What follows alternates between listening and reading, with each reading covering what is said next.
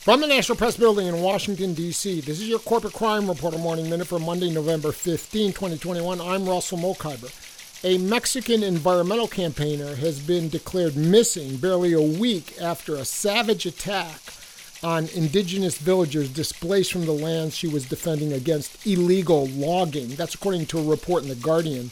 Irma Galindo Barrios, a member of the indigenous Mixtecs people who work to protect forest in southern Oaxaca state, was last heard from on October 27. She was scheduled to attend a virtual meeting so she could join a state mechanism for protecting journalists and defenders, but did not attend. Earlier the same day, Galindo attempted to present a petition to President Andres Manuel Lopez Obrador at the National Palace in Mexico City, but she was turned away. For the Corporate Crime Reporter, I'm Russell Mokhiber.